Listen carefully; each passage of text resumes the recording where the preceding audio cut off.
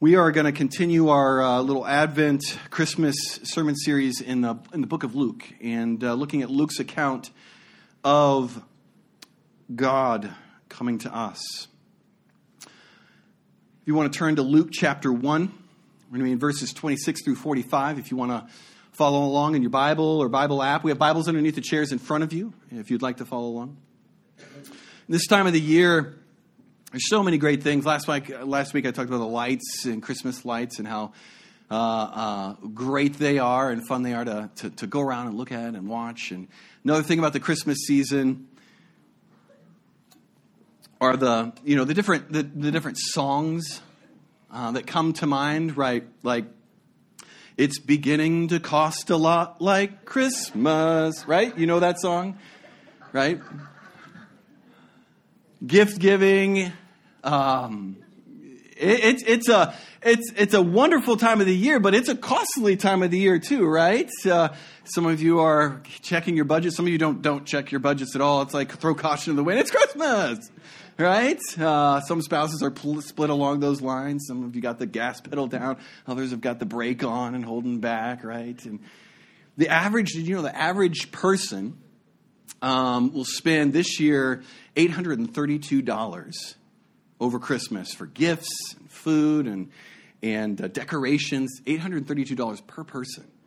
That begins to add up in a family.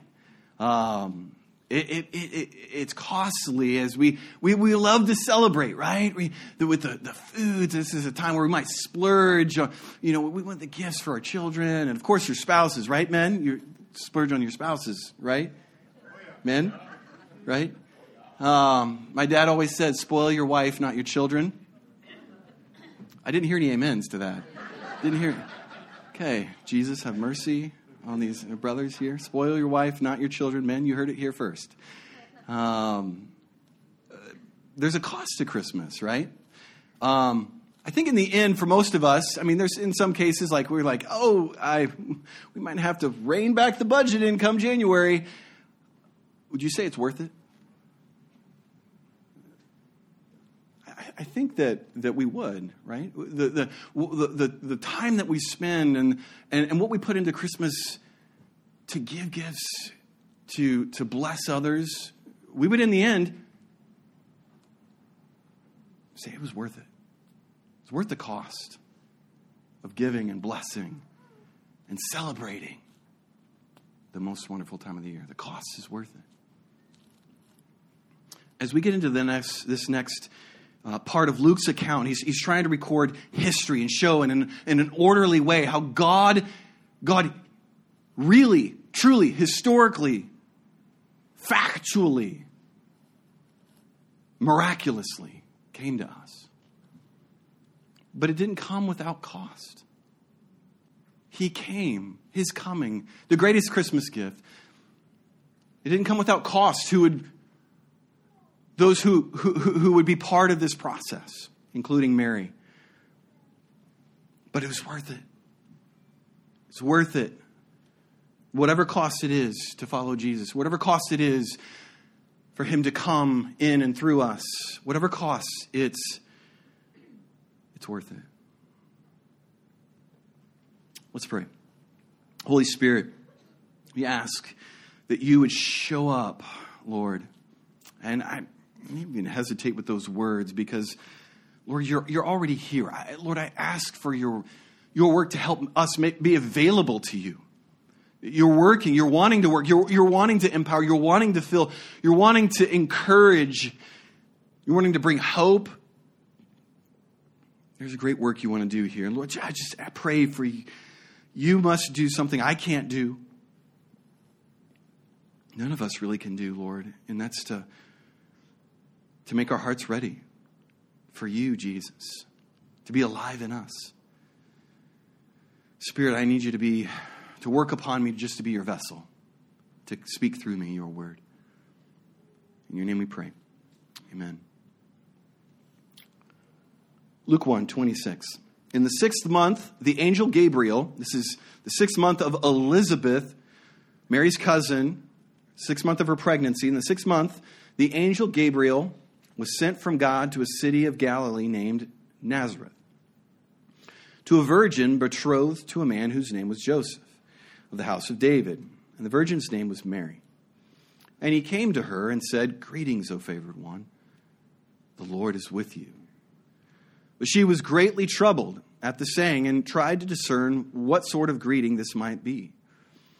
And the angel said to her, "Do not be afraid, Mary, for you have found favor with God.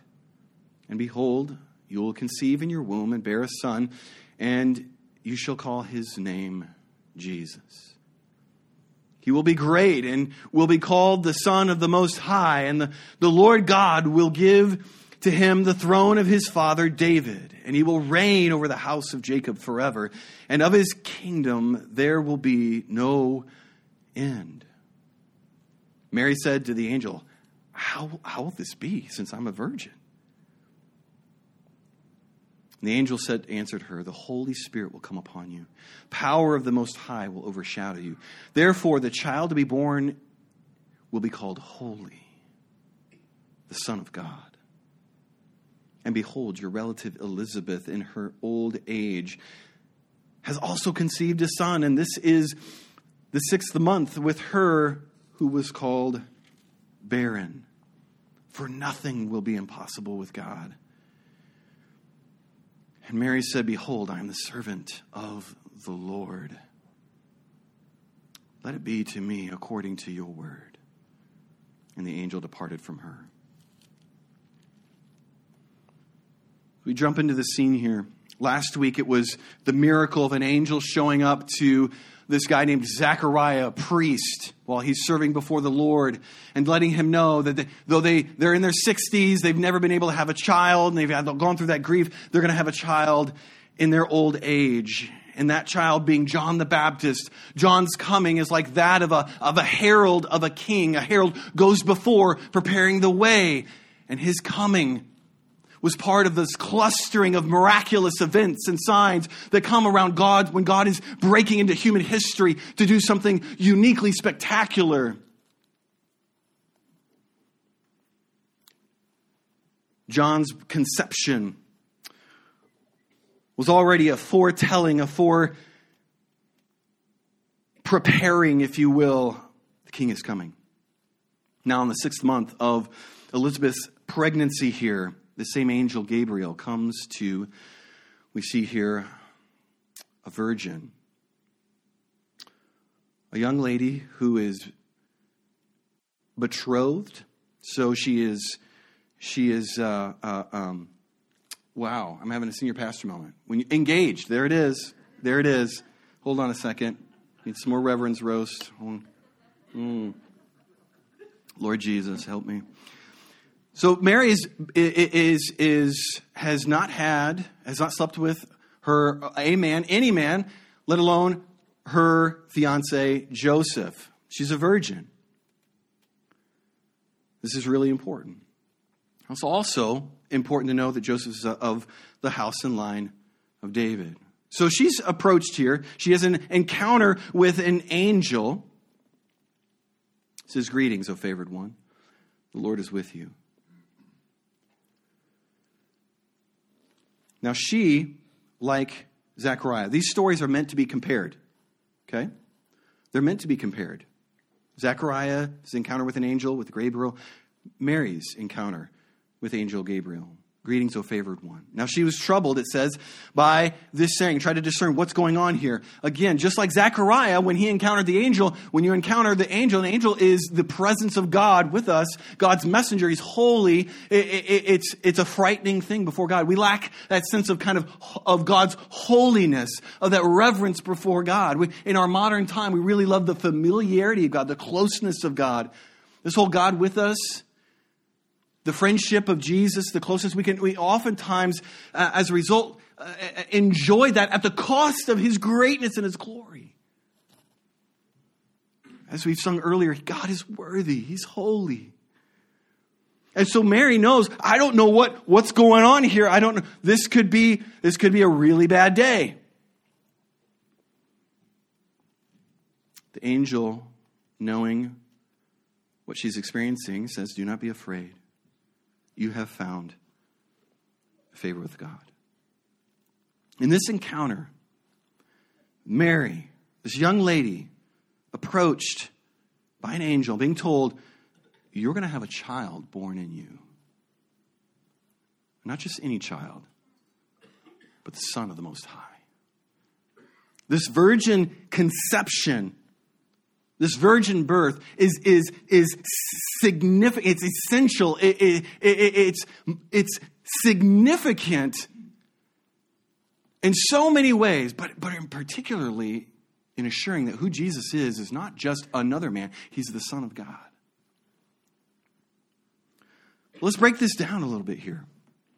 Mary's likely around the age of 16. She's likely a teenager. All right? When you think about this, just in terms of your life and where Mary's at and what she may have been experiencing. Think of when you were 16. Some of you, that may be a long ways ago. When you were 16, like, what were your priorities? What were you focused on? What were you thinking about? And, what was important to you when you were 16 years old? And your life and your trajectory, and yeah, there might be some romances in there, that boy or girl, or maybe that whether you're going to have a car, what kind of car you had, job. What do your other friends think? What's your wardrobe look like? A lot of the really important things, of course. Some might even be thinking, at 16 right now, you might be a junior in high school or more, or 17, you're a senior, you're anticipating college. You're beginning to think a little bit about the future, and you've got maybe some ideas of like, this is maybe kind of what I want in life a little bit, but you're still kind of just living in the moment. She's 16. Now, life was a little bit different back then. You got married at 16. That wasn't uncommon. Young men were already apprentices and getting jobs and like career kinds of jobs, and not just a part-time job at Starbucks or Caribou or Runnings or whatever it may be. Can you imagine 16, all of a sudden, one, having an encounter with an angel, but two, being told, you've been chosen by God. And he is going to cause his son to be born in you. Imagine a 16-year-old mind trying to just process this information and take this in. You imagine just all the things that are going on. This changes a complete sense of trajectory and what's important in life and what's happening. Like everything gets thrown aside. Because all of a sudden, this disrupts. It takes priority above everything. It changes absolutely everything in so many ways.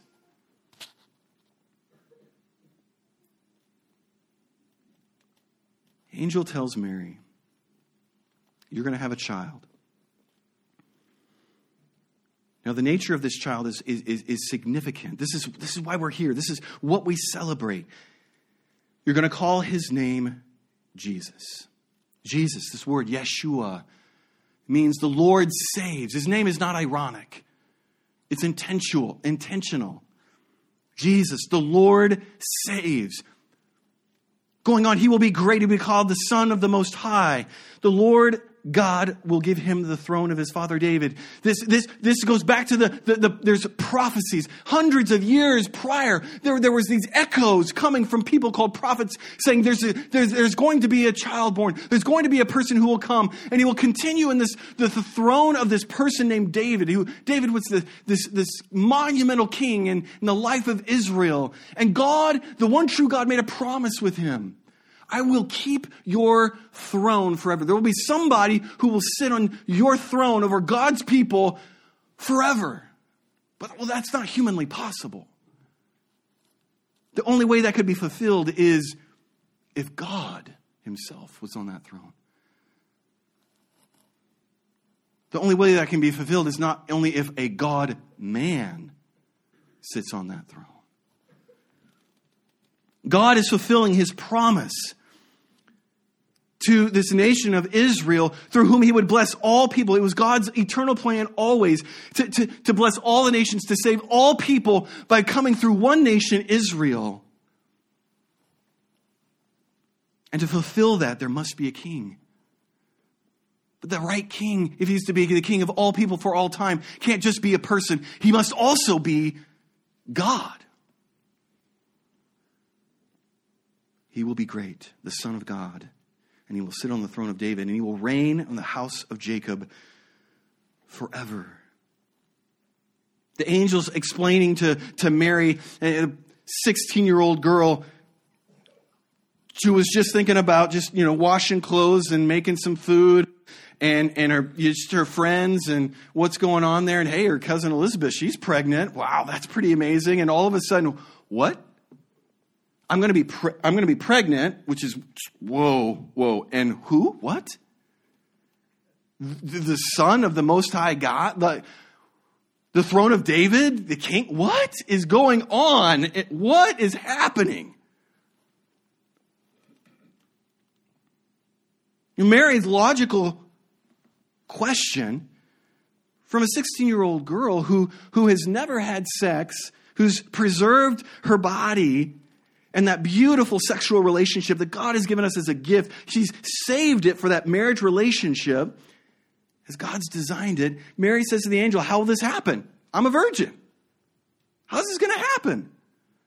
It's a very practical, natural kind of question from a 16-year-old girl.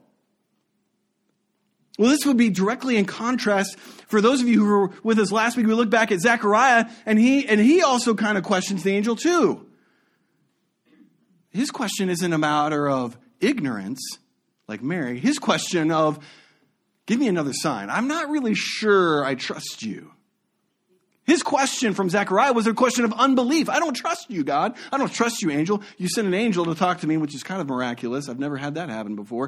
And he's telling me that we're going to have a baby, but it's not enough. I don't trust you, God. Zechariah's response and Mary's response are dramatically different. She's ignorant. She's asking, I don't understand. How is this possible? I'm a virgin. And the angel explains, this is a work of God. The Holy Spirit will come upon you. The power of the Most High will overshadow you. Some religions have actually taken this to mean that there's some kind of sexual act that actually happens between God or the Holy Spirit and Mary, and that is absurd. That is absolutely absurd. In ancient kinds of myths, mythology and legend, whether it's Roman or Greek, there was these kinds of encounters of these mythological gods who did have sexual relations with human beings and created demigods and things like that. That's not what's going on. There's a very clear thing that the angel's trying to communicate here. What's going to happen isn't something that's human. If he's going to be the Savior, if the Lord is going to save, then the Lord is going to do this work. The Lord is covering you. The Lord's power is going to accomplish this in you. Not through natural means of conception of a sperm and an egg. This is going to be God creating and causing something from nothing, because only God can create something from nothing. This isn't your work, Mary. This is mine. I'm going to do it.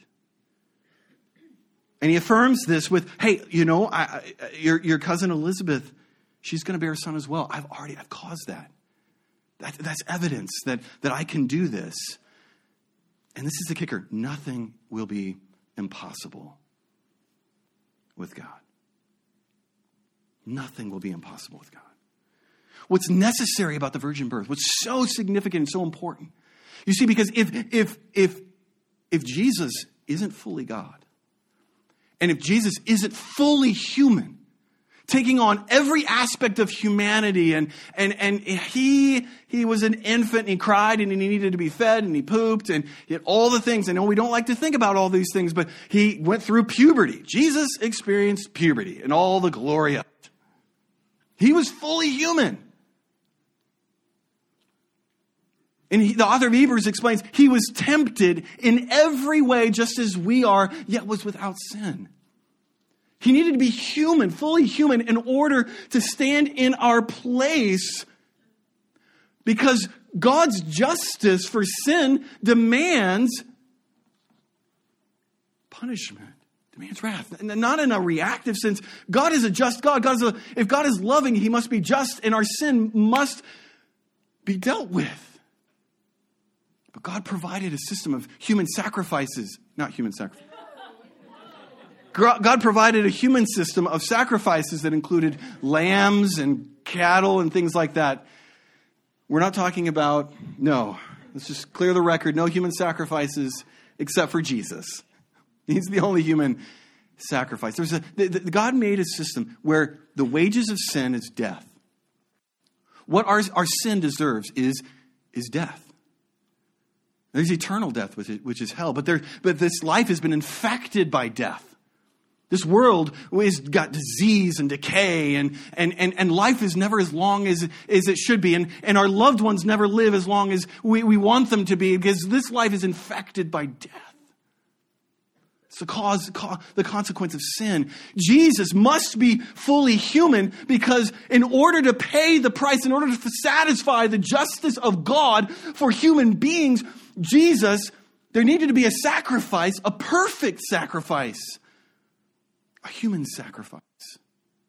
Jesus was that. He had to be human.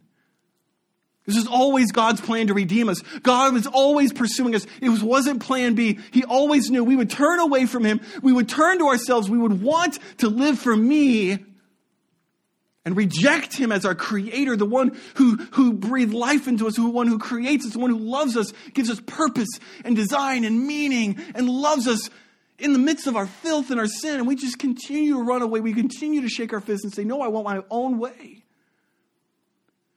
And God made it possible for us to be redeemed, to be changed, to be saved from ourselves, but He's saved from our destination of hell by coming in our place. He must be human. But in order for him to live perfectly in relationship with God the Father, to fulfill our design, to live in love, and in every situation, in every way, when there was temptations for anger, he chose, Father, I love you and I choose your way. When there was temptations for sexual lust, he chose, Father, I trust your way and your provision. When there was temptations for anxiety and fear, he chose the Father. When there was temptations to retaliate, he chose, Father, your way, not my way. In every instance, Jesus experienced the fullness of every pain and suffering and types of temptation that we experience in this life. And he said yes to the Father every time for you and me. He needed to be God in order to be perfectly aligned with God. The God-man.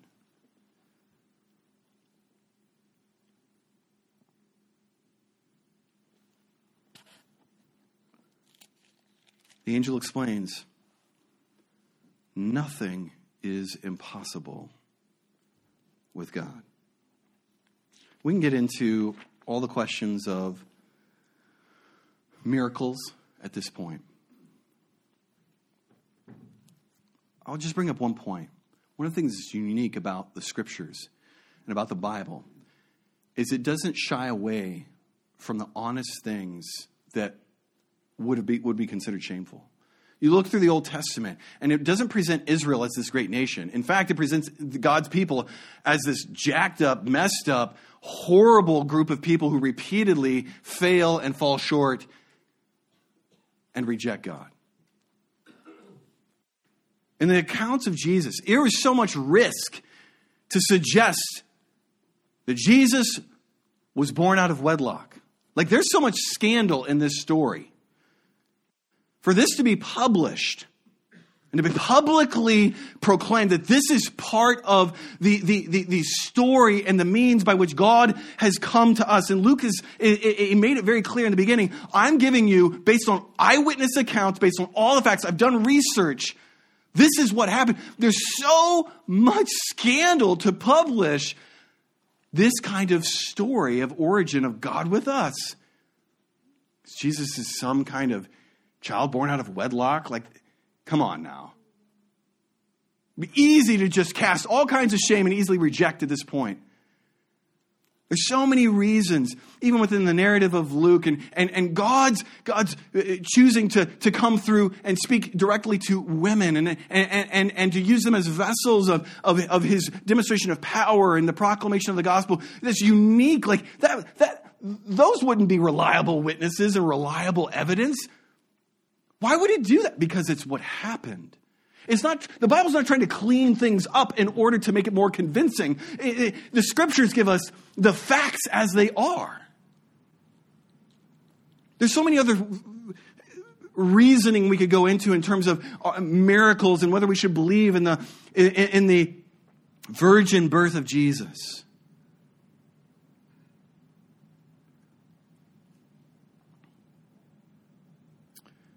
I don't believe this is the time for us to unpack that. I think that this is like Mary. It's a moment of faith. And in Mary, while in this moment we're seeing who is Jesus? How did he come to us? He came to us by means of a virgin conception that it could only be accomplished by God. Only be accomplished by God. But was necessary. If we are going to be saved as human beings, it was necessary that it must be God and he must be fully man. And it's the only way he could possibly come. Through virgin conception.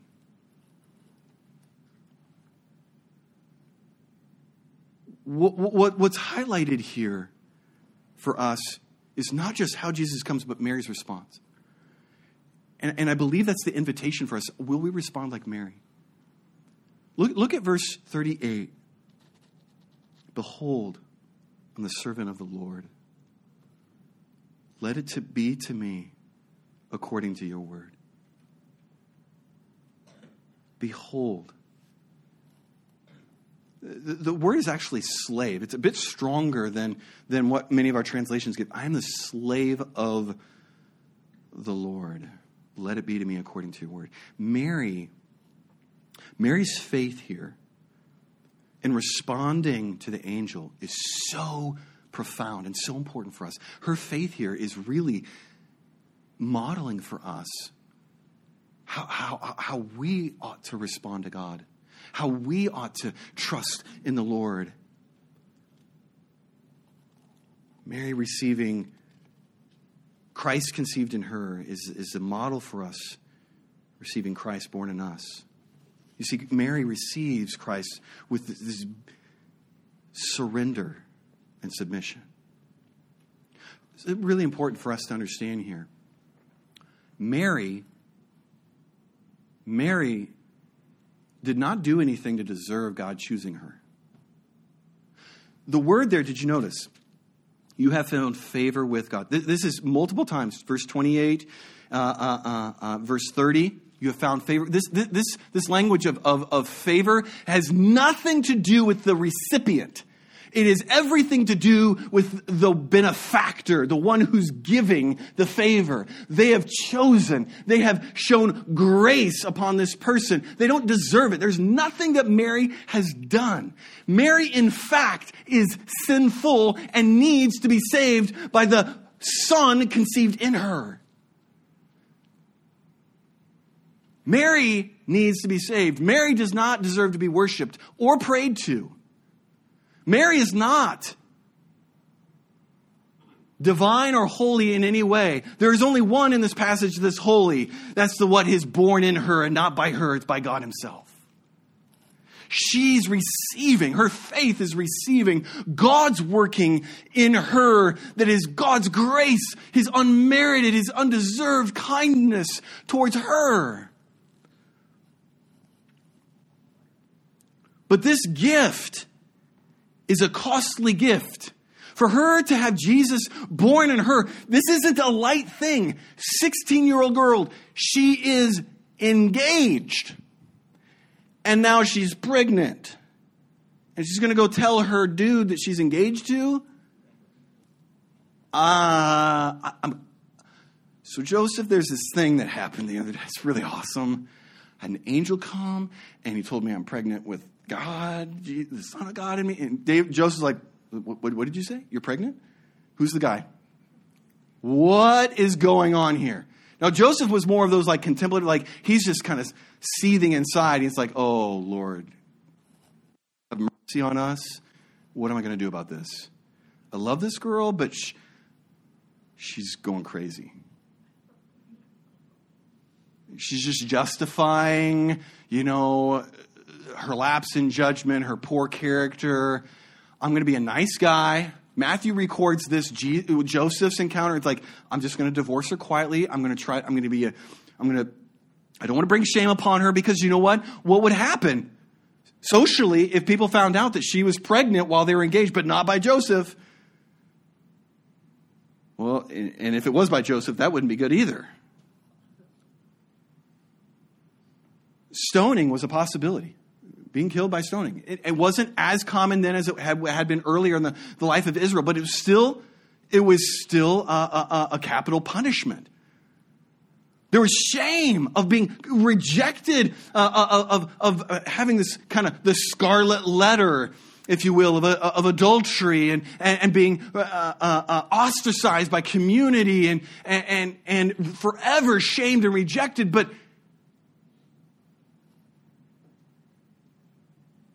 God visits Joseph as well and affirms, this is something I've done.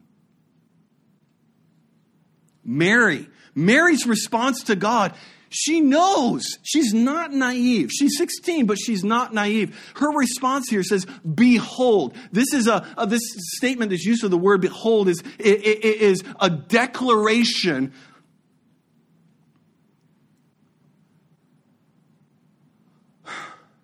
putting a flag in the ground. This is my conviction. This is something that I'm standing on. I have thought through. I understand what I'm getting into. Behold. This is it's not a wavering kind of, okay, God, I guess. No. Behold. She's standing in faith and confidence. Lord, I'm going to receive. I trust you. I'm going to receive this gift and everything comes with it. I trust you know what's right. You know what's good. You're going to take care of me. I don't understand how this is going to happen. Mary, did you know? No, she didn't know it all. Behold, I am the servant of the Lord. Behold, she makes a definitive statement. It's not naive optimism. Oh, I'm pregnant. Woo-hoo-hoo. No, none of that either.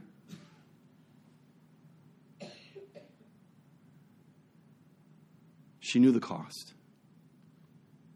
Mary's faith was a costly faith.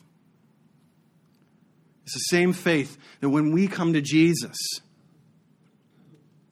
and as we live before Jesus, there's this surrender that's required in our lives. True faith, life-giving faith, saving faith, faith in which we live out of every day that makes us right with God, that unleashes God in us like it conceived God in her, is costly faith. I am a slave of the Lord. Have you ever prayed that? Any of you dared to pray that? Lord, I'm your slave. Be able to do so joyously, like, Lord, I'm your slave. Good night. Okay, Jesus, here we go. Got to love that guy again, love those kids, and go to work again. No. I'm your slave. Because she knows who her master is. She knows who the one who is blessing her is a God of love. The God of all glory and majesty, but he is love. He cares for her. He's good. Behold, I am your slave. Let it be to me according to your word.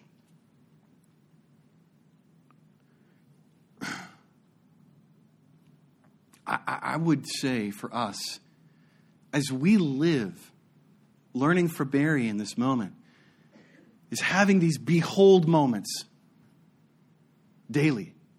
It first starts there, but we live there. Behold, Lord, I know what I'm getting into, and I'm yours.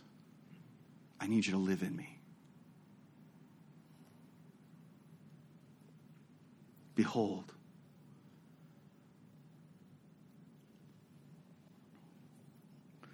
Jesus explains this as he talks about the life of a follower of Jesus Christ. Matthew chapter 16 says this. We're going to jump ahead a little bit here. Matthew 16.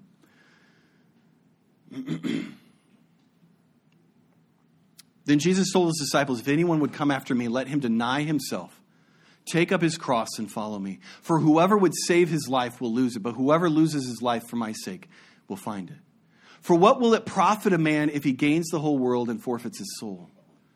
Or what shall a man give in return from his soul? Again, he says earlier in Matthew 10, Jesus told his disciples, whoever loves his father or mother more than me is not worthy of me. Whoever loves his son or daughter more than me is not worthy of me. Whoever does not take up his cross and follow me is not worthy of me. Whoever finds his life will lose it. And whoever loses his life for my sake will find it. Just pause here to take this in. Faith in Christ is costly faith. Are you taking these words in like, whoa. Jesus, you just went from 1 to 10. It's one thing to take up your cross. That's okay. It's nice and abstract. But then he got personal. You love your mother or father? Your children? You just touched my kiddos, Jesus. Hands off. You love them more than me. You are not worthy. This is heavy stuff, friends. Jesus is saying is what I believe Mary knew. With all the cost that would come to her of being God's vessel to bring Jesus into the world, it was worth it. A few verses down in this passage, she goes and visits Elizabeth, and Elizabeth says, blessed is she who believed that there would be a fulfillment of what was spoken.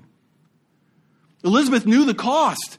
Elizabeth knew what God was doing. She knew the cost. But Mary knew it's worth it. Whatever the cost it is to bring about Christmas for all of humanity, it's worth it. There's a right ordering of the things. You see, when God is in the right place for us, when He is all that we desire, and when He's, as we sing these songs, you are worthy. You are worthy. When we actually believe that, it's not that we hate our children and love God. It's that we rightly love our children because we rightly love God. Did you get that? We rightly love the things of this world, the good things that God gives us and has in our life, because we are right with God, because our design is that He would be first and foremost. But it comes at a cost. We die to us, to ourselves. Jesus explains how it's worth it in Matthew 13. He uses this illustration. Again, the kingdom of heaven is like a merchant in search of fine pearls, and who on finding one pearl of great value went and sold all that he had to buy it. This is what Jesus, it's like this is what Mary knew. Jesus is worth it. Whatever my life was going to be, I'm willing to give it all up. Let it be to me. I'm your slave, oh God. You're worth it. Jesus is worth it.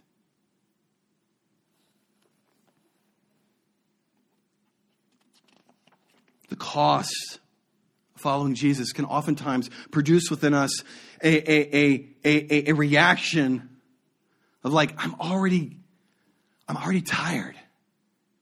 I'm already tired of giving. I don't have much more to give, Jesus.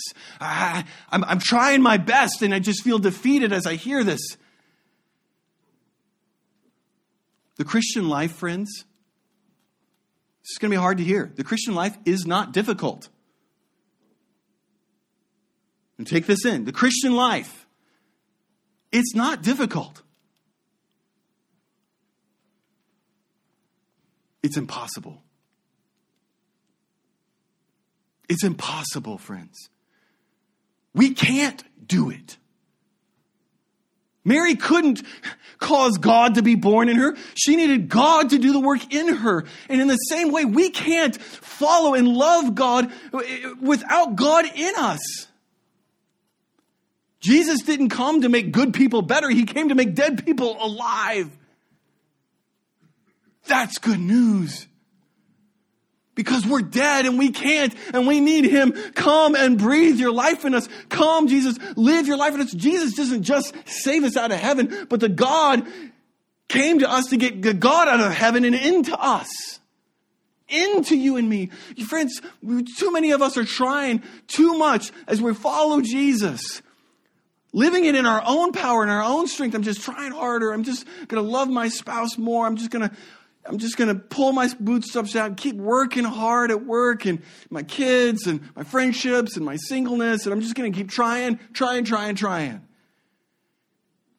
And the suck just grows and we're bitter and joyless. And there's more. Just as God,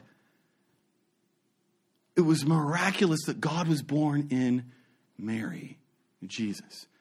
Friends, we need the miraculous in us. Jesus born in us. Not merely to save us from a different destination, but to save us that we can live the life now. Eternal life isn't something for then and there at another time. It's now. God wants joy in your darkness now. God wants peace in your conflict now. You can't do it, but he can do it in you. But it's costly because you got to surrender. The way we move forward is the same way we begin. Lord, I'm yours. Let it be to me. Jesus, every day, Lord, I'm yours. Work in me. I can't do it. I can't love my spouse like I can't love my friends and my neighbors. I can't work for your glory like I ought. I can't live for you and make godly, good, healthy decisions and build this community up and not just be a bump on the log. I can't just get beyond surviving because we're all doing that. We're just grinding and getting through. There's more I can't do. Lord, do it in me. I'm your slave. Come in me. Have your way. This morning, maybe you're realizing you've come to God with, here, Lord, let me clean myself up for you. Here, Lord, let me do for you. And you're stuck in that. And this is maybe your first time, like, I've never really heard the gospel this way. I've been trying to do for Jesus rather than let Jesus do through me. That's salvation. Come and receive Christ made alive in you. Maybe you've gotten just caught up in that grind again and you need to give up and come back to the cross and say, Jesus, do it in me. I'm going to stop trying to do it on my own. I'm going to stop living on my own. Some of you, you've got stuff that you've accumulated that you don't trust him with to cut out of your life or to change its priority in your life. You don't trust him with, and he's saying, trust me. Whatever cost it is, it's worth it, and I will bless you. Whatever things, priorities that need to be restructured, whether it's your academics or athletics or your financial goals or status in life or whatever it may be, that I've got my priorities mixed up in. Jesus says, I'm not going to destroy it, but let me be first. You need to trust me. The cost is worth it. I invite you to come, friends, today. Let's pray like Mary. Let's respond like Mary. And let's be made alive. Amen? I'm going to the worship team come on forward. Holy Spirit. Jesus, we need you. We're caught up, Lord God, in the impossibility, Lord, or trying to make what is impossible really achievable in our own efforts, Lord God. And forgive us, Jesus, for trying to come to you, for trying to make ourselves right with you, trying to clean ourselves up for you. Lord, to try to live the life that you've called us to on our own. Lord God, forgive us. Forgive us, God, for the ways in which we have desired to dictate. This is, Lord, I'm gonna live my life. You can fit it in. I'm gonna fit you in the cracks here, Jesus. When it's convenient for me, Jesus, I'm gonna fit you in. Rather than, Lord, submitting to you, Lord, I'm your slave. Let it be to me. Whatever you say, oh God, your way, not mine. Forgive us, oh God. And cleanse us. We invite you, Jesus. We want to start afresh. We want to start anew this morning, God, letting you live in us. We want to be made alive, God. We don't want to continue to be grinding, Lord God, just reinforcing the death and the bitterness and the decay. We need you to come in, Jesus. Lord, we want to receive you, the God-man, in us, to live through us, to save us from ourselves, God. In your name we pray.